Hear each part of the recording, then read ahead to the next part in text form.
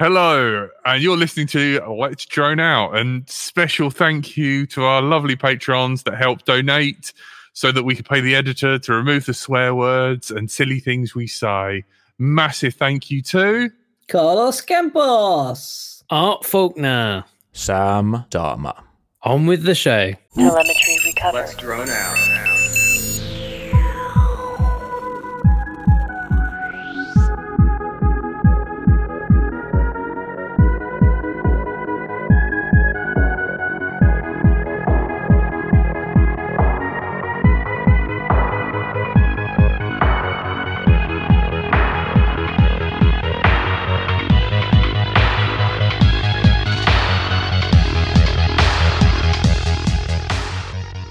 Yeah, so anyway, it was really itchy.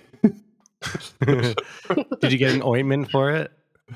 Well, yeah, they begrudgingly, they didn't really want me to use hemorrhoid cream on that. But, I think the red button has enabled. Oh dear. Hello, and you're listening to Let's Drone Out. Tonight we are joined by our Lord and Saviour, Andy/Frank. Good evening. Sporting a Menace hat. I miss you, Greg. I doubt you'll see this. Someone wants to message Menace and be like, I believe they just said, what about you on LDO? Then feel free, because that worked last time. Grassing us up. The man with the moustache, Stephen. All right. Hello, everyone. And my long-range, long-distance friend, Cole. Howdy. And I'm Bright Until I Fly. Hello. Or Jake. I've dropped a load of stuff, so feel free to Jake talk from State Farm. Well, while Jack's doing some literal housekeeping, how about some metaphorical housekeeping? Anyone listening in podcast land after the live show, if you're listening on an Android, there's a fair chance you're using Google Podcasts, which is not going to exist after April 2024, and you're going to be shifted across to YouTube Music. So that's something to be aware of. Luckily, I noticed that, and YouTube Music have thought about this and set up like a little podcast section, which is on, I think, pretty much every YouTube channel now. So this afternoon, I spent my lunchtime plugging in our podcast feed back into YouTube. What a hero. So the nicely polished audio-only edited audio podcast is now re-uploaded as a video, weirdly, because that's how YouTube likes to do it. Don't really understand.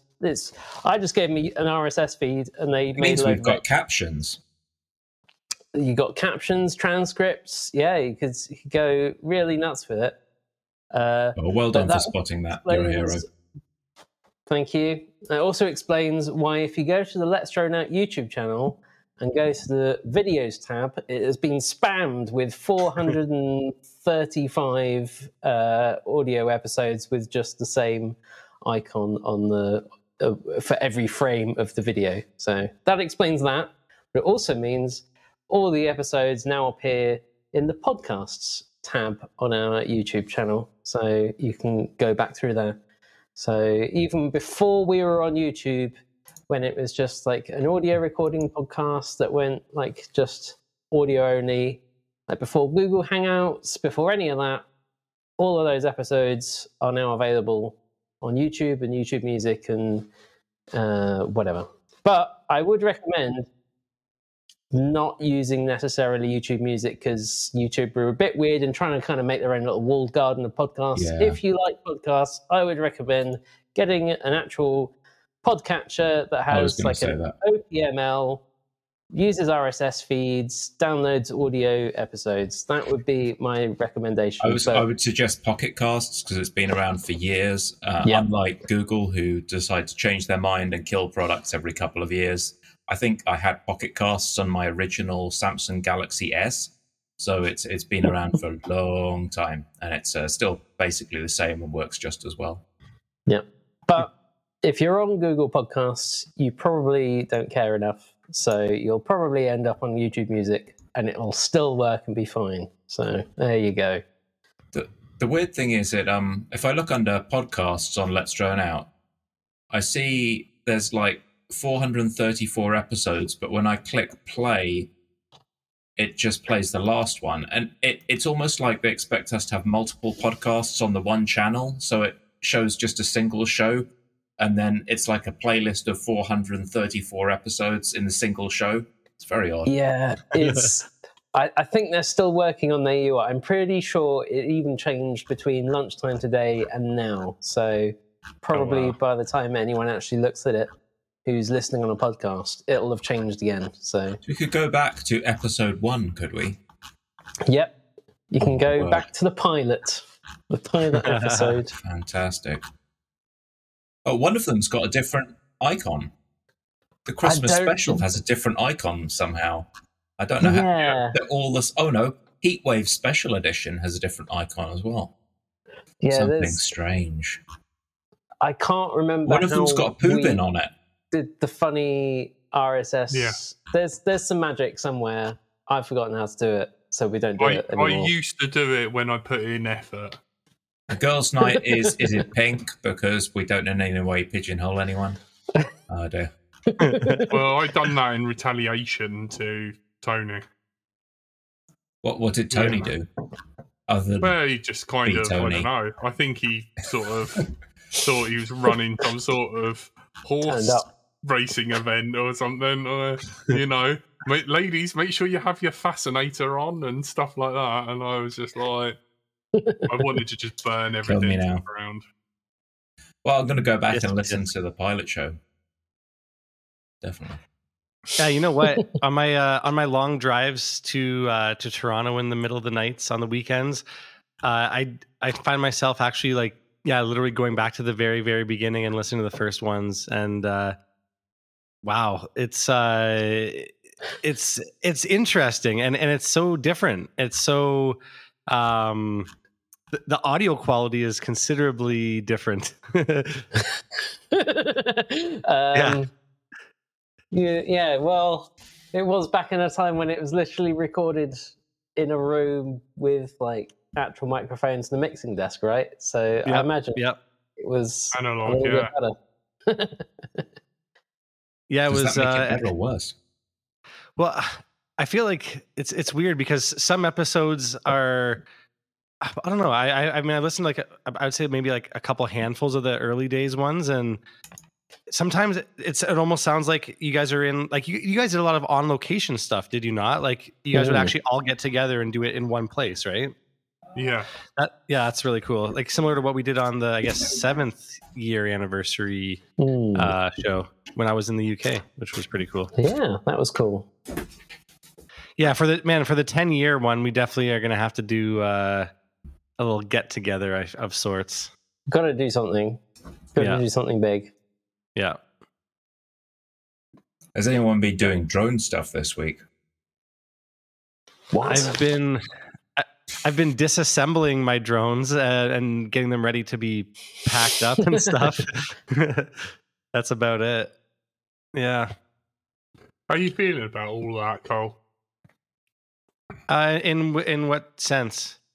Like, do you feel confident in it because you've only done some mild testing?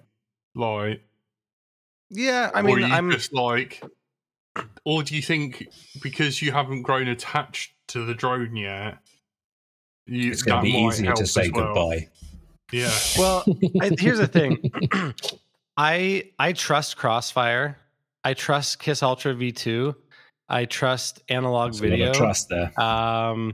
And it's gonna be a rubber band that I'm not gonna stretch it all the way, out first. It's there's still gonna be some sort of testing phases, even like before I really try to do anything. Ease into it and really get yourself comfortable before you challenge yourself and go all the way. But I think the most annoying thing so far is just having to take off the 3D prints and then like taking off the SMAs that are attached to the 3D prints and then like having to redo that again. And I don't know. I still haven't heat shrunk my receiver in yet because I actually got a couple new 3D prints that I'm trying to decide how I'm going to do it. Whether or not I just have two SMAs that I can just easily take the antennas off and then leave the 3D prints on, and then the SMAs are or the pigtail to SMA or whatever still attached. But I don't know.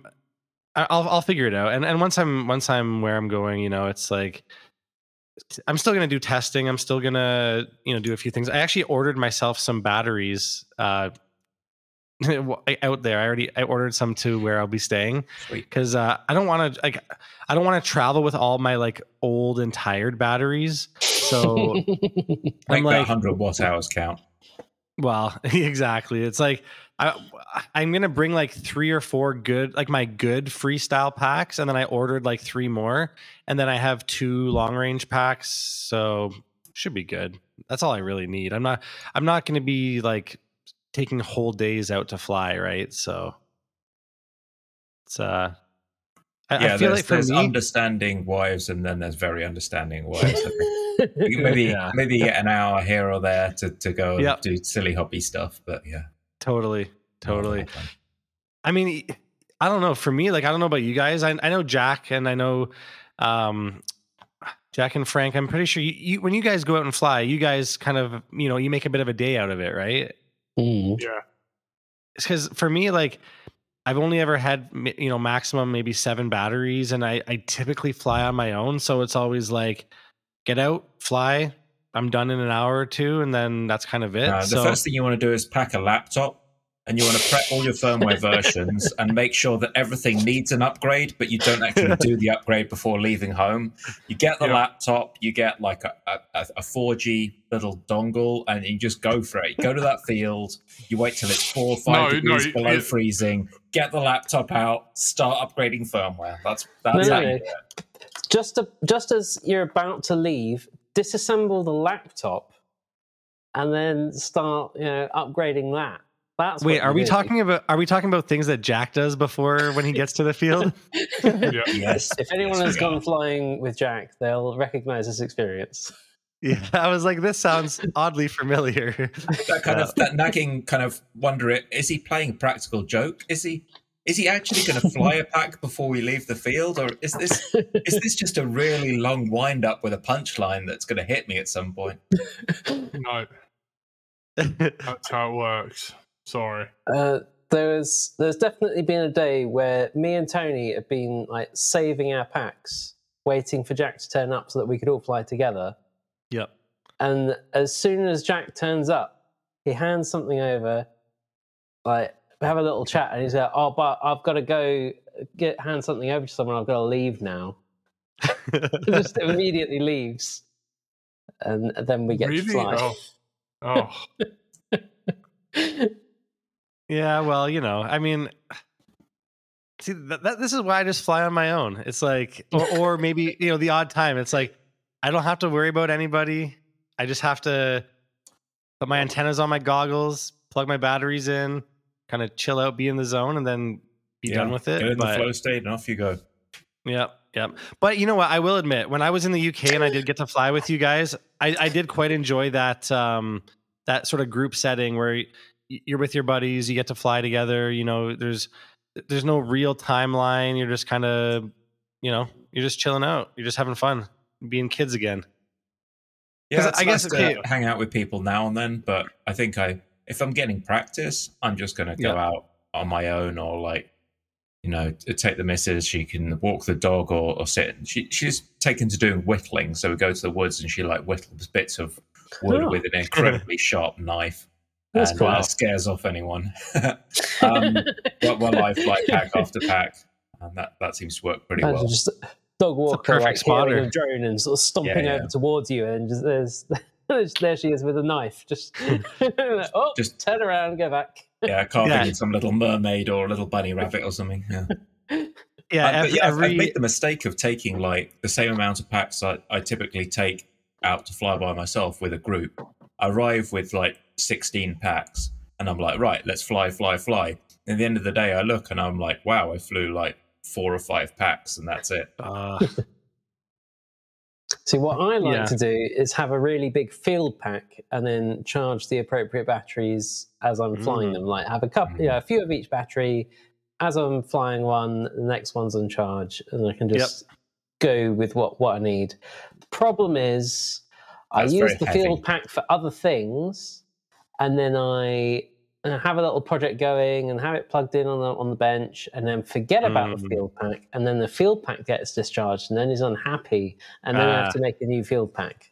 That's where I am at the moment.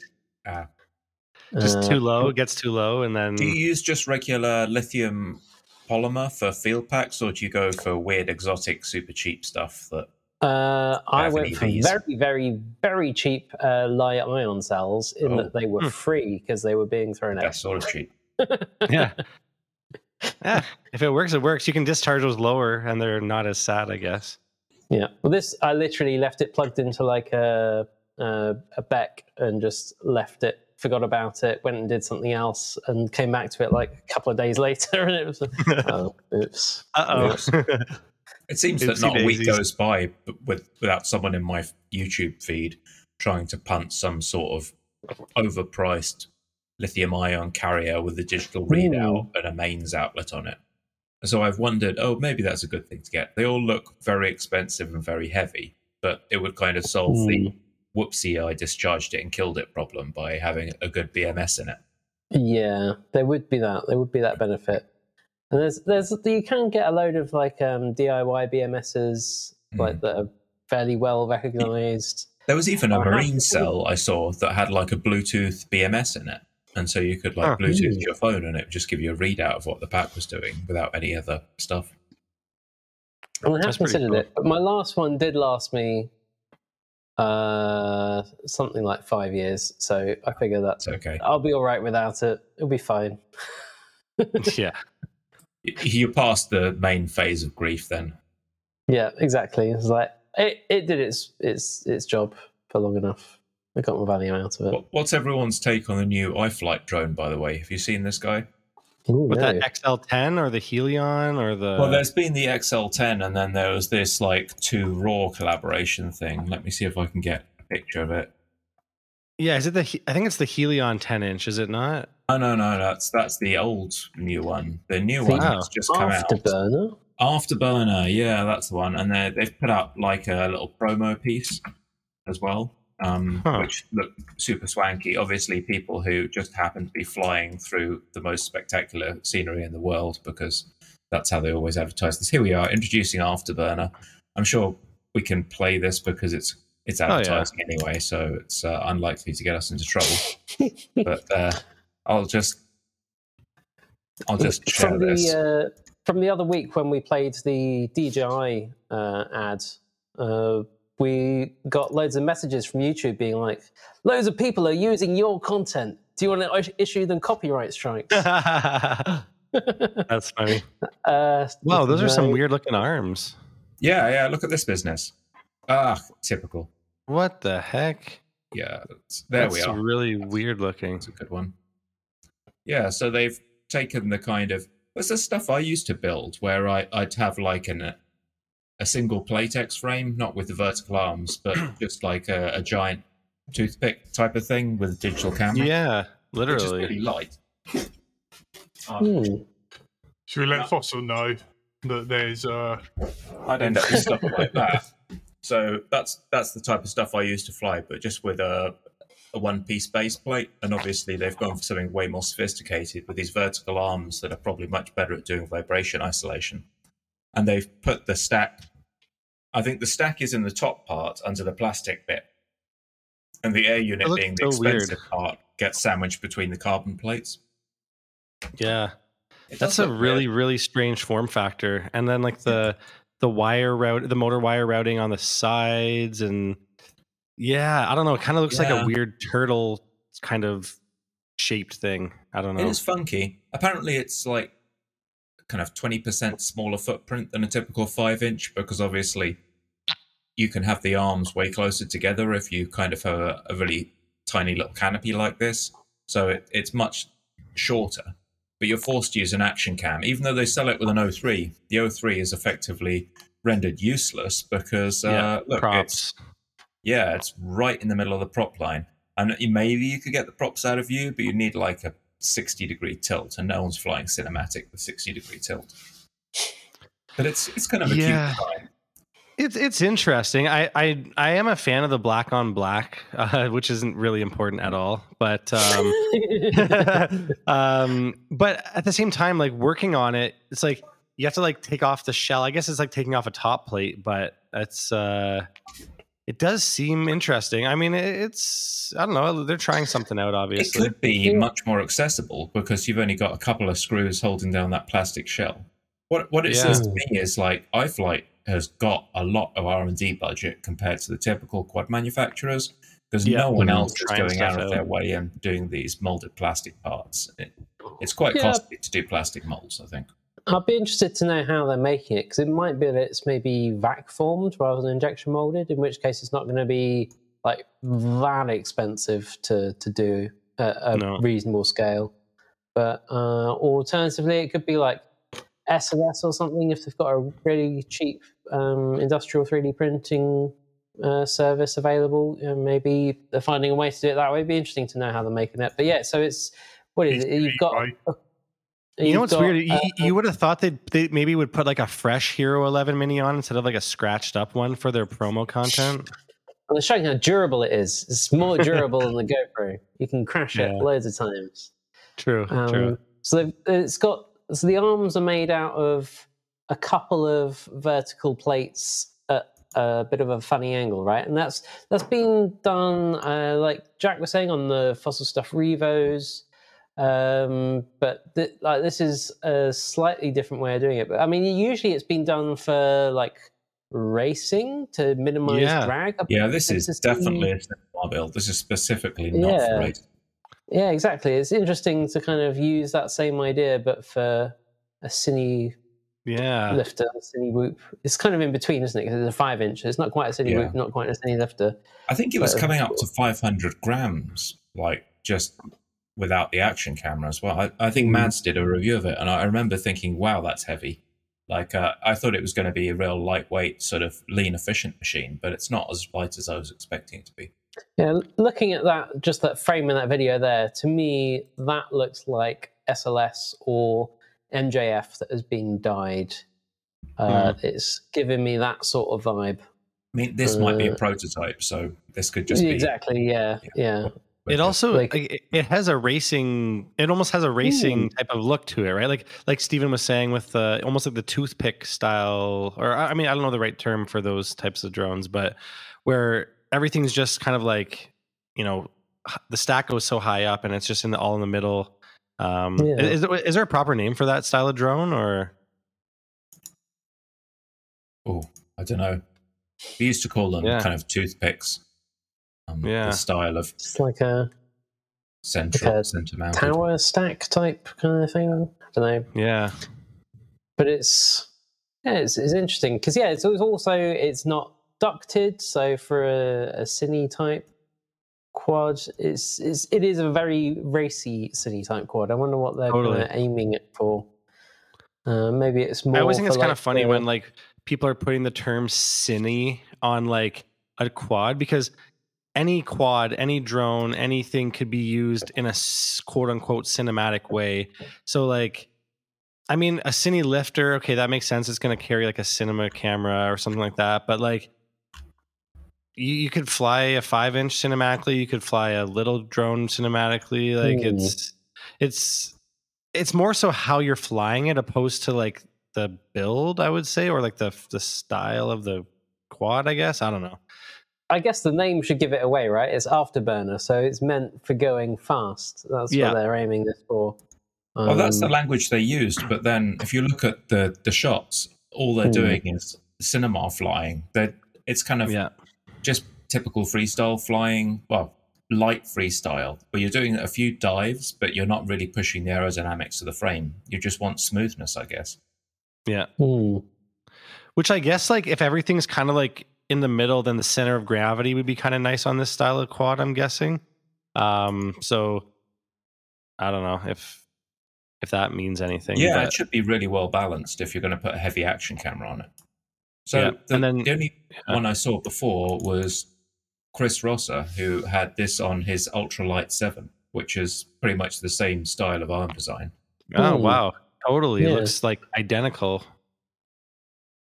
Coincidence that iFlight cut some of Chris Rosser's frames? Who knows? It looks inspired by.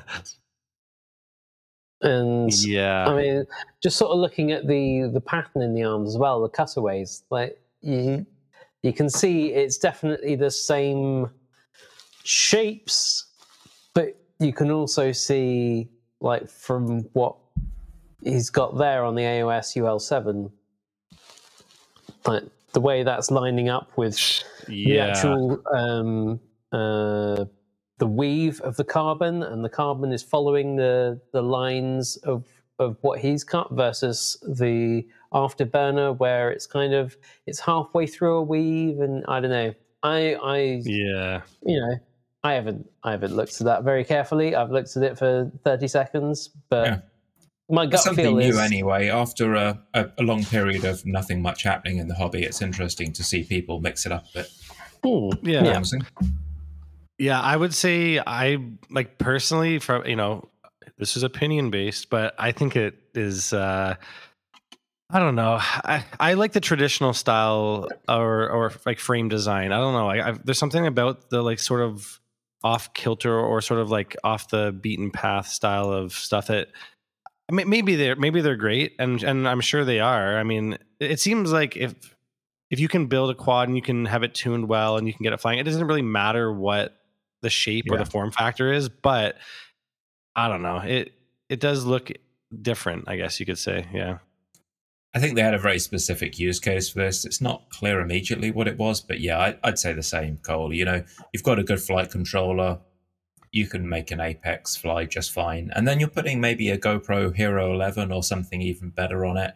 You're not going to have problems with a little wobble here and there. No. Especially if you're flying Kiss Ultra V2. Even if you're flying Kiss Ultra. Yeah. Yeah. Especially if you're flying Kiss Ultra. Even if... yeah, we could carry on like that. So anyway, moving on.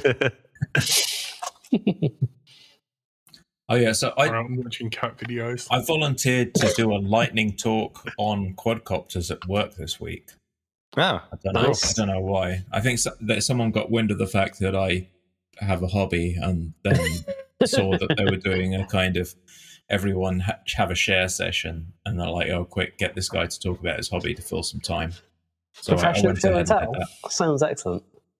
Yeah, wonderful. But they're all software developers, so that all kind of, and hardware engineers. Actually, we've got a fair few people who are kind of they make PC hardware, so they're pretty interested in it. And a lot of guys were remembering their prior adventures when they came close to this hobby in one way or another. And one guy worked with a BeagleBone Black and a Mini Wii, which appeared to be, I couldn't find Mini Wii for the longest time until I found an RC Groups thread from 2011. And it looks like an Arduino-based multi-Wii controller that was out in 2011 with a 16 megahertz Arduino, separate gyro and accelerometer chips, and yeah. Right up my street. You got a link for that? Mini Wii. Oh, I'm sure I can find it. Yeah. Was that Mini Wheats? Mini Wii. Because like back in the day, we used to take Nintendo Wii nunchucks apart and steal the gyro out of them, and it was like the cheapest way. I'll show you what it is. So it multi-Wii hardware details here. Multi-Wii Mini Wii, a small, cheap 6 degrees of freedom flight control, 6 degrees of all the degrees of freedom, running at a colossal 16 megahertz, upgraded from the basic 8 megahertz Arduino. I mean, this guy's screaming along 16. It's got Drone droid in the chat and an accelerometer, which is pretty amazing. Wow. Huh. And, funny. They even included LDOs on it. Let's Drone Outs. They got Let's Drone Outs on there? Yeah. Wow. Very cool. And that's okay. It's friendly. They've included the FTDI pin out, but you're going to have to solder all the other pins off the chip yourself. Because I think at this point, unless you know what you're doing, GTFO was basically what they're saying. Yeah. There you are. That's what we're talking about. Makes some of Jack's hardware look a bit flashy, doesn't it? You're taking the easy route out, Jack. Yeah. Well, he just doesn't try. He's not really one of the OGs. Oh, KiCad. Drone Droid said, "Mini Wii, isn't that what happens when you thought you had to go but didn't?" Prostate. I've got a multi-Wii flight controller. Don't make me get it out, Stephen. Whip it out, Jack. Jake. You haven't really built a quad until you've soldered the individual transistors together, right? So the guy at work had connected this thing to a Linux SBC, and he got something that was similar to a Raspberry Pi, and he was connecting that to this flight controller. So not a clue what that looked like, but it must have been like a plate of flying spaghetti, I'd have thought, with all that wiring. Well, according to Alexander Fedorov, it had integer math for PID controller, which is groovy. Which I have no idea what any of that means, but A plus. It's one step above an abacus for a PID controller, I believe. Yeah, that's about what we're talking. No floating integer. No floating points. No. Ah. So the move from 8-bit to 32-bit brought a whole load of things from basic integer math to floating point math, and it's still a little bit expensive on some of the new chips, but they can do it. It gives you way more precision. 8-bit stuff is, well, if you can imagine the only values you have are 0 to 255, yeah, you don't have a ton of precision. No. Huh, interesting. Very interesting. Anyway, that's stumbled across some bits of history, which is always fun.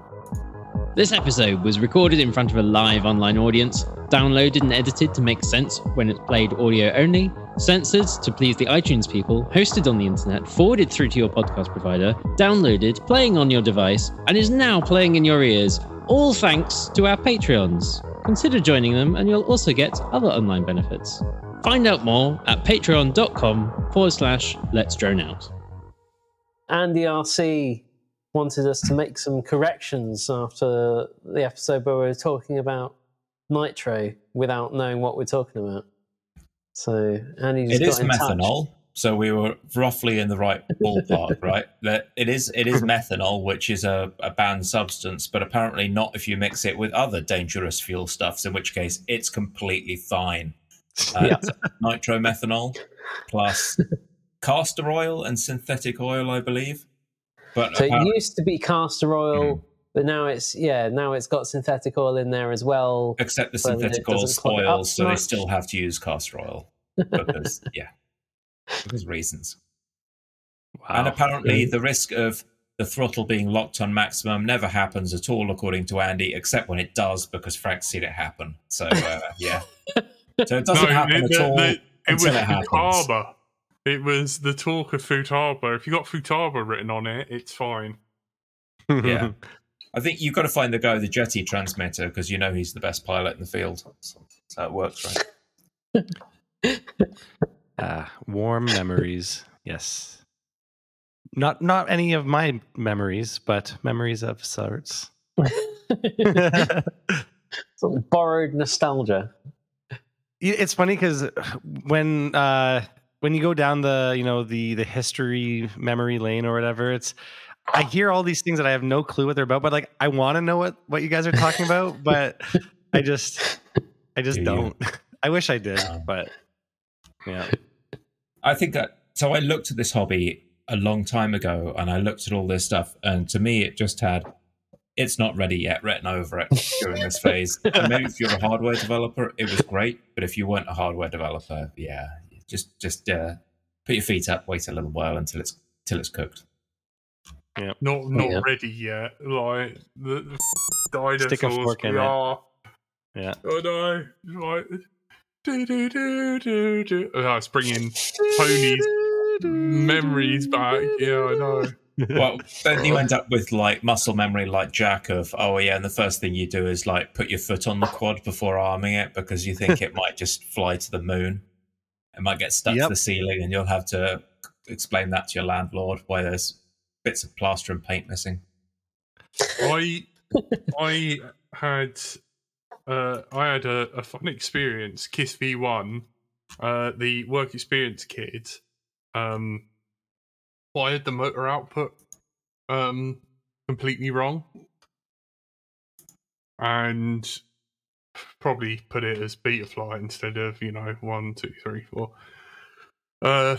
And he left his quad, and the boss was like, test it. So I plugged it in, powered it up, armed it, and then as soon as I armed it, it just flew back past my head towards a glass window, and somehow didn't smash the window and fly out the car park. It was just like, so if if you're wondering what the camouflage net was about, that's what that was about. To catch stuff like that. One of the first things I learned was when I set up every single quad I set up, I always look at what the radio values are and make sure they're the right order, they're where I expect them to be. Just kind of like, what does the firmware think that the radio is sending me? Yeah, I've definitely seen Jack do the foot trick a few times. And the first times I saw it, I was like, Jack, why are you stepping on this quad? I'm like I was very confused as to why he was seemingly standing on it. I'm like, is this right? But it all made sense in the end. My friend. Yeah. That's how we did stuff back in the dinosaur days.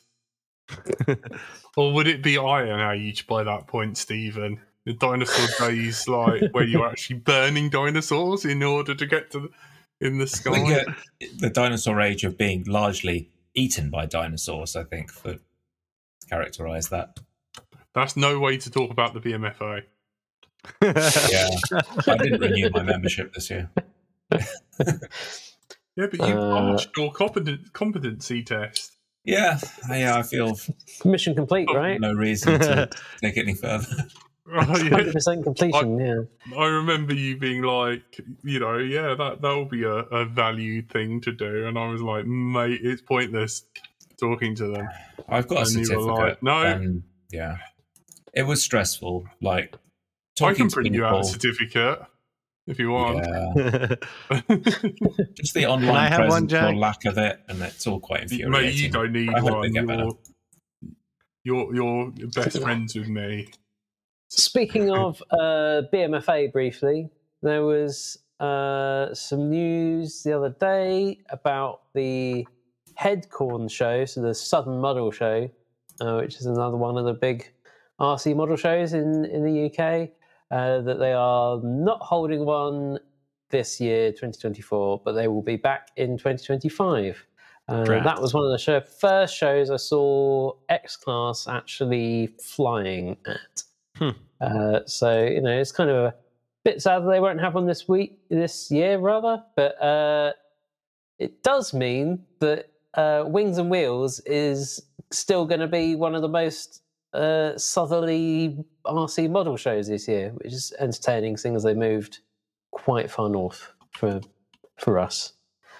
But yeah, so there's like Popham, and then you got Wings and Wheels and Western Park. I feel like the big three this year.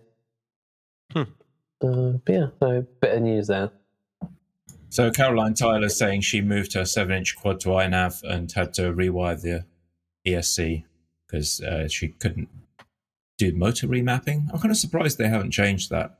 I remember Powell talking about it a few years ago, and I think that at the time he was like, oh yeah, you just build your own target, as though this is something anyone can do. And as kind of the lead developer of the project, he obviously found it pretty straightforward. But I'm surprised they haven't found like an easy way of doing that by now. I guess no one else is using. Is anyone else using iNav? I think I've got a tank running iNav, but I haven't got any aircraft running iNav. Well, I don't have any aircraft running INAV. No, although they're everywhere that I look up as far as like GPS return to home stuff, it's like iNav is kind of like really good with that. But yeah, I don't know. It's The targets are a bit harder. Like there's not as many boards supported, and you can't remap resources. So if you That's need to weird, do that yeah. for motors, it's a bit challenging. yeah. I've always been impressed with iNav. Yeah, You know, easy for I've al- planes. yeah, I've always, you know, it can be a bit sort of like daunting moving from like, you know, beta flight to iNav, but Have you all got in it on all, planes then, Jack? yeah, I've had it on wings, all my wings, in fact. Oh, cool. But yeah, it's been good. You know, I mean, even back in the day when I was like flying that wooden copter. Did you with ever have to do iNav. remapping stuff, or do you just like find the right pins and just experiment until you've sorted it right? Yeah, basically. Yeah, read the manual, look at the legend.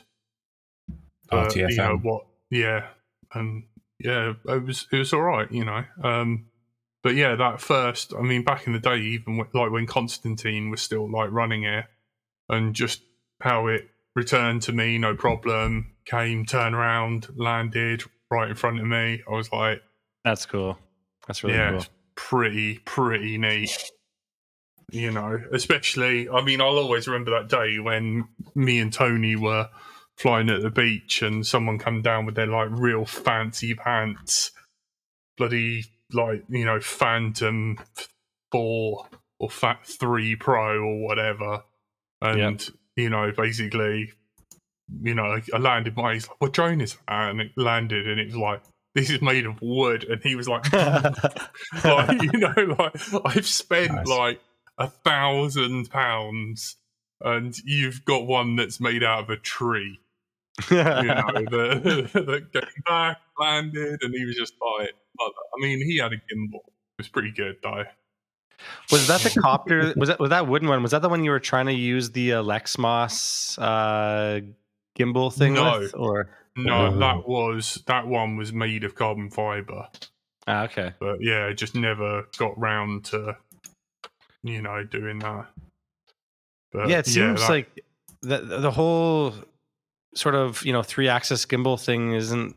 It never really seemed to take off too much with FPV. It seems like, although there is with the Medlin drones guy, I think is what it's called, Medlin drone, People or are maybe bringing that's it back with very expensive cameras now, but it was never Totally. enough to make up for bad flight performance. I think everyone secretly hoped that because it looked quite rough when they bolted a camera to the frame, somehow a 3-axis gimbal would improve that, and it really just introduced another linkage that would bounce and roll around.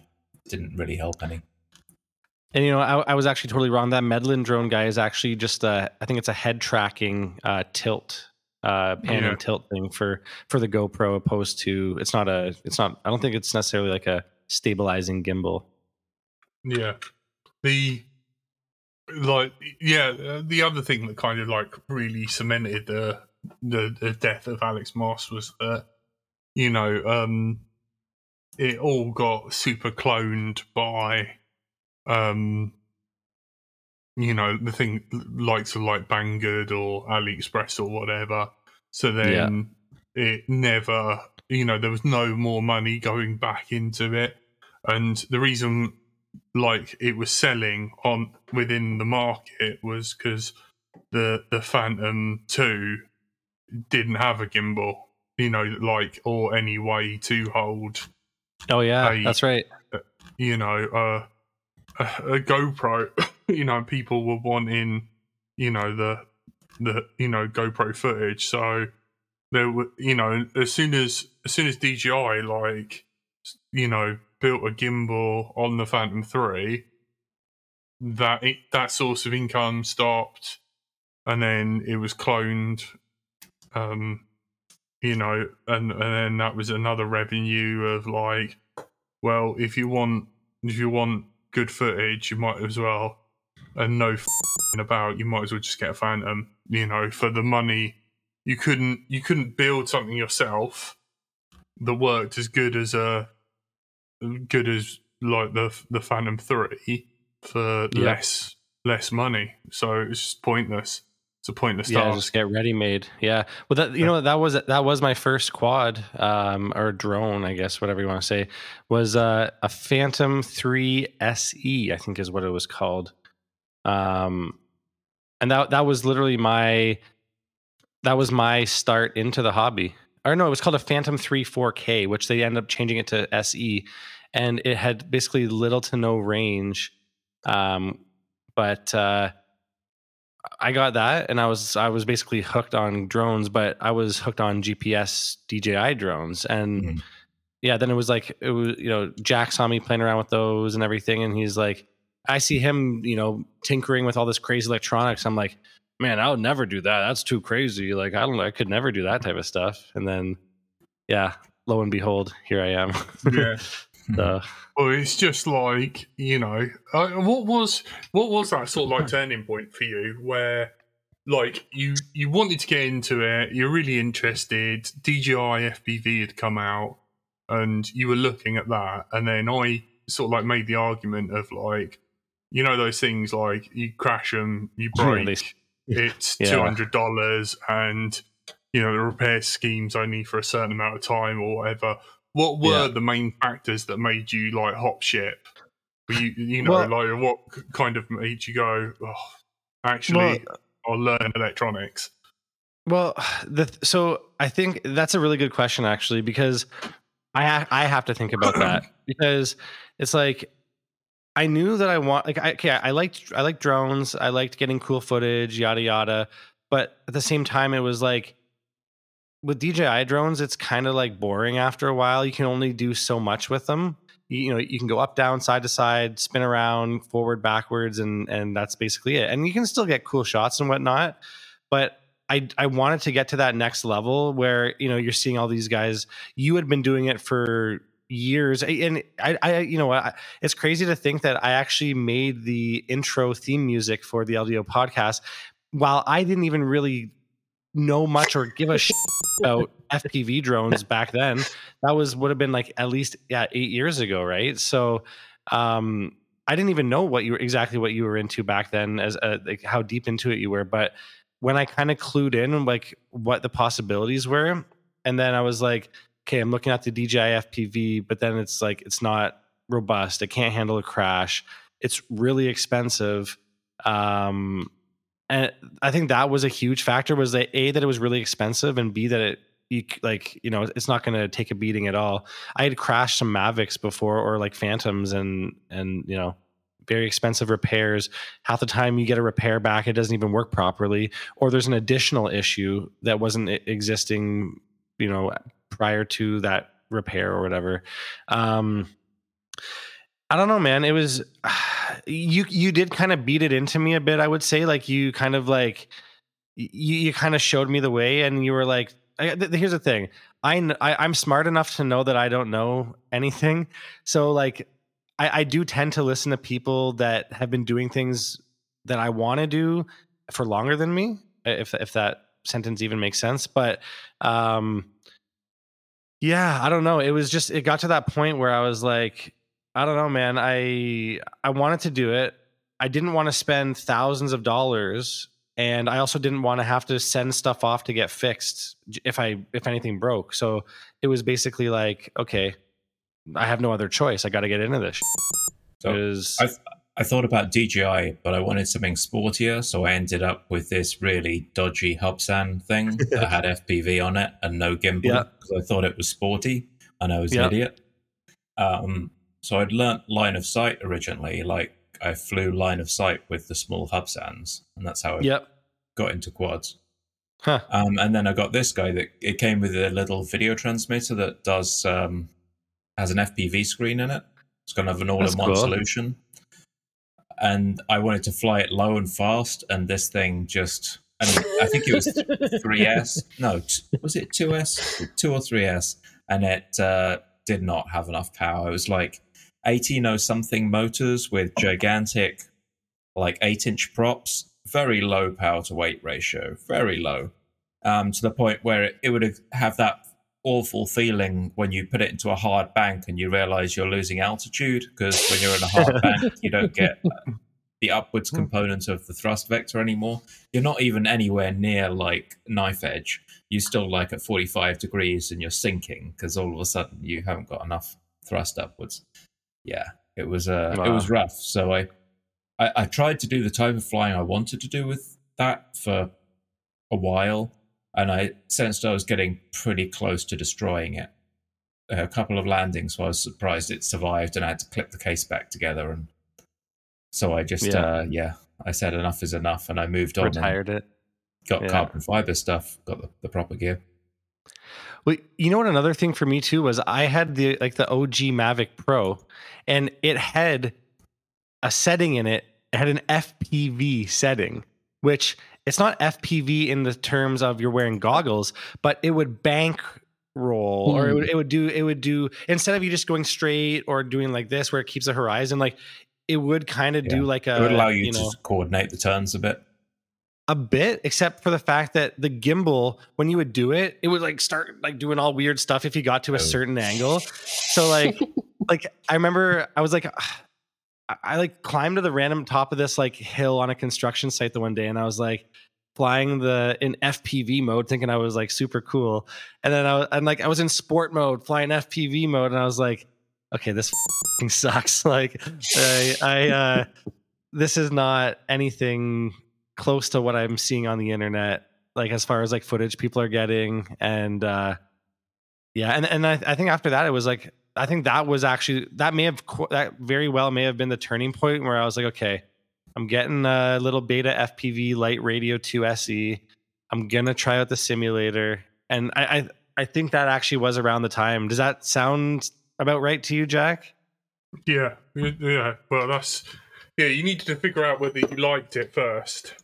Yeah. So, yeah, I'd had that experience with a Parrot AR drone before that. That kind of, when you try and push it and the flight controller allows you to select flight modes where you can do acrobatic flying, and then just freaks out when you try and do something acrobatic because it thinks that it's lost control when you try and push it beyond about kind of 30 or 35 degrees angle. It's like, oh yeah, something bad's happening. I'll just fail safe.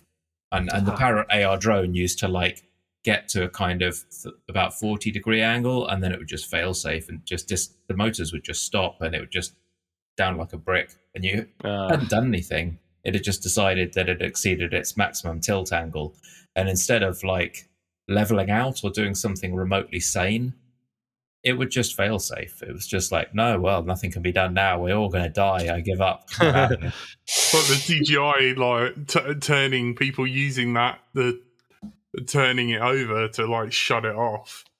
It's like, every time I see that, it's like, that should not be a it's thing. Not what you want. It's not what you want. You want to be able to flip it upside down in a gust of wind and then just have the gyro kick back in and push it back. Yeah, I know.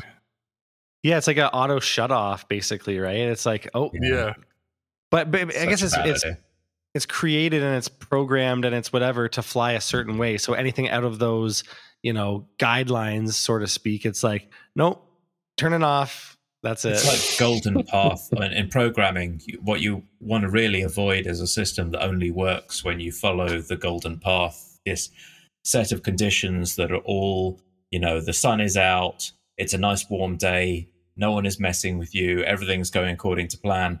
You test it in that. You don't just ship it at that point. You've got to test when things go wrong, when the day isn't so great, when things are a little bit iffy, and make sure it still works then. And those first drones, they were not tested for anything but the golden path. The Swiss cheese, when the holes line up. No! I don't know whether Cole, do you know about Swiss cheese? I thought we knew about Swiss cheese, but I don't know what you're talking about. Is there another type of cheese, the dark cheese that no one talks about, whispered only about in hushed circles? The only thing I know is that there's holes in it. Yeah, Jack's When the talking about the holes Swiss line cheese up. model, but that's kind of like the inverse of what Stephen was talking about. But Okay. never mind. The Swiss cheese model is the idea that if you're trying to make something safe or reliable, you should have multiple levels of redundancy, so that if one of them has something wrong with it, i.e., a hole in a slice of cheese, it doesn't line up with another slice of cheese behind it. Yeah. Still holds But up. the problem is, you cut the slice of cheese from the same block of cheese, you end up with holes that line up. Yep. Exactly. That's funny. See, you know, now all I'm thinking about is Swiss cheese, and I'm like, how do they get the holes in it, man? Bacteria. Molds, Cole. Yeah. If you're in North America, molds with special patterns in them. Because if you're buying cheese at Burger Joint, Oh no. Clawing the subject vaguely back on track before we How finish dare the you? show. I know, it's not on brand at all. There's a reminder for people in the UK that on the 27th and 28th of January in Birmingham, there is the Birmingham International Race Days, or BIRD, Excellent. event. So that's the wheat race. For more details, please refer back to our episode, Bird is the Word. Exactly. But so that is coming up. They've sold out all the race tickets, I believe, but if you want to go and spectate, that's still an option. And the Drone Soccer UK people are, I think, planning on being there. I don't know whether they're going to be demonstrating or what the deal is, whether they're just going to be there to chat to, but they're planning on going, I believe. So Cool. I'm hoping that we can get them on the show sometime later this year when they've set themselves up a bit more. But it'd be good to kind of hear how they're getting on as well. Sweet. Yeah, and that is episode 431 if anybody wants to go back and Let's Drone Out. Yeah. And if anyone is joining us here tonight because YouTube algorithm recommended them LDO episode 318, then welcome. Thank you for joining us. There's many of you. I don't know why that particular episode, but you welcome. 318? I think it was 318, somewhere around there. Just all of a sudden very, very popular. Interesting. Huh. Does anyone remember this awful old drone, by the way? Oh, wow. No. This was the thing to have. It was at CES, I believe. It was everywhere. There was like a media frenzy around this thing, and I got one thinking it would be amazing. In case you can't appreciate the scale, these props are about like 10 or 12 inches, and that is expanded polystyrene. Those are geared motors, so there's a gear underneath each of them, so they've got like 0 torque, and the connection is via Wi-Fi. Oof. And it's not autonomous, so you have to control this via Wi-Fi. Awesome. Using a touchscreen. And this is like Wi-Fi back in what year? Back in around 2014, 2013. Nice. Yeah. Wow. So 802.11b Wi-Fi. Yeah. That's Wi-Fi 3 now, right? No. 802.11b by the IEEE standards. So yeah. It was spectacularly rubbish. It would fly for quite a long time, but it was on Wi-Fi, so obviously the range was just like an optimistic shrug. So you flew it until you didn't. Maybe it was 20 meters, maybe it was 30 meters. Who knows? It might just be 5 meters and then have a bit of a moment. Yeah, it was interesting. Like you say, brushed motors, right? And brushed geared motors, not even direct drive, geared motors for the ultimate prop control. Yeah, and efficiency as well. Lots of AR drone. Yeah. Wow. More of a speaker engage than sports mode. You could unclip the polystyrene hull and lose maybe 150 grams, at which point it would fly only like Do you remember what batteries it had? I bet they were like 2C rated. I don't think battery power was really a problem with geared brushed motors there. And the amp draw was probably about 2, I would guess. It did fly quite a long time, so long as you stayed very close to yourself. And didn't exceed about 30 degrees tilt angle. Bloody hell. Anyway, there we are. Yeah. Very cool. Unfortunately, that is all we've got time for. Massive shout out to our lovely Patreons who keep this show on the road. We have been joined by the lovely Andrew/Frank, Bye. the wonderful Stephen, Cheers. And thanks to Frank for sorting out the podcast. That's cool. Hooray. and pleasant as always, Cole. See ya. And I've been somewhat bearable. Thank you, somewhat bearable. Thanks for tuning in, everybody. Thanks, bye.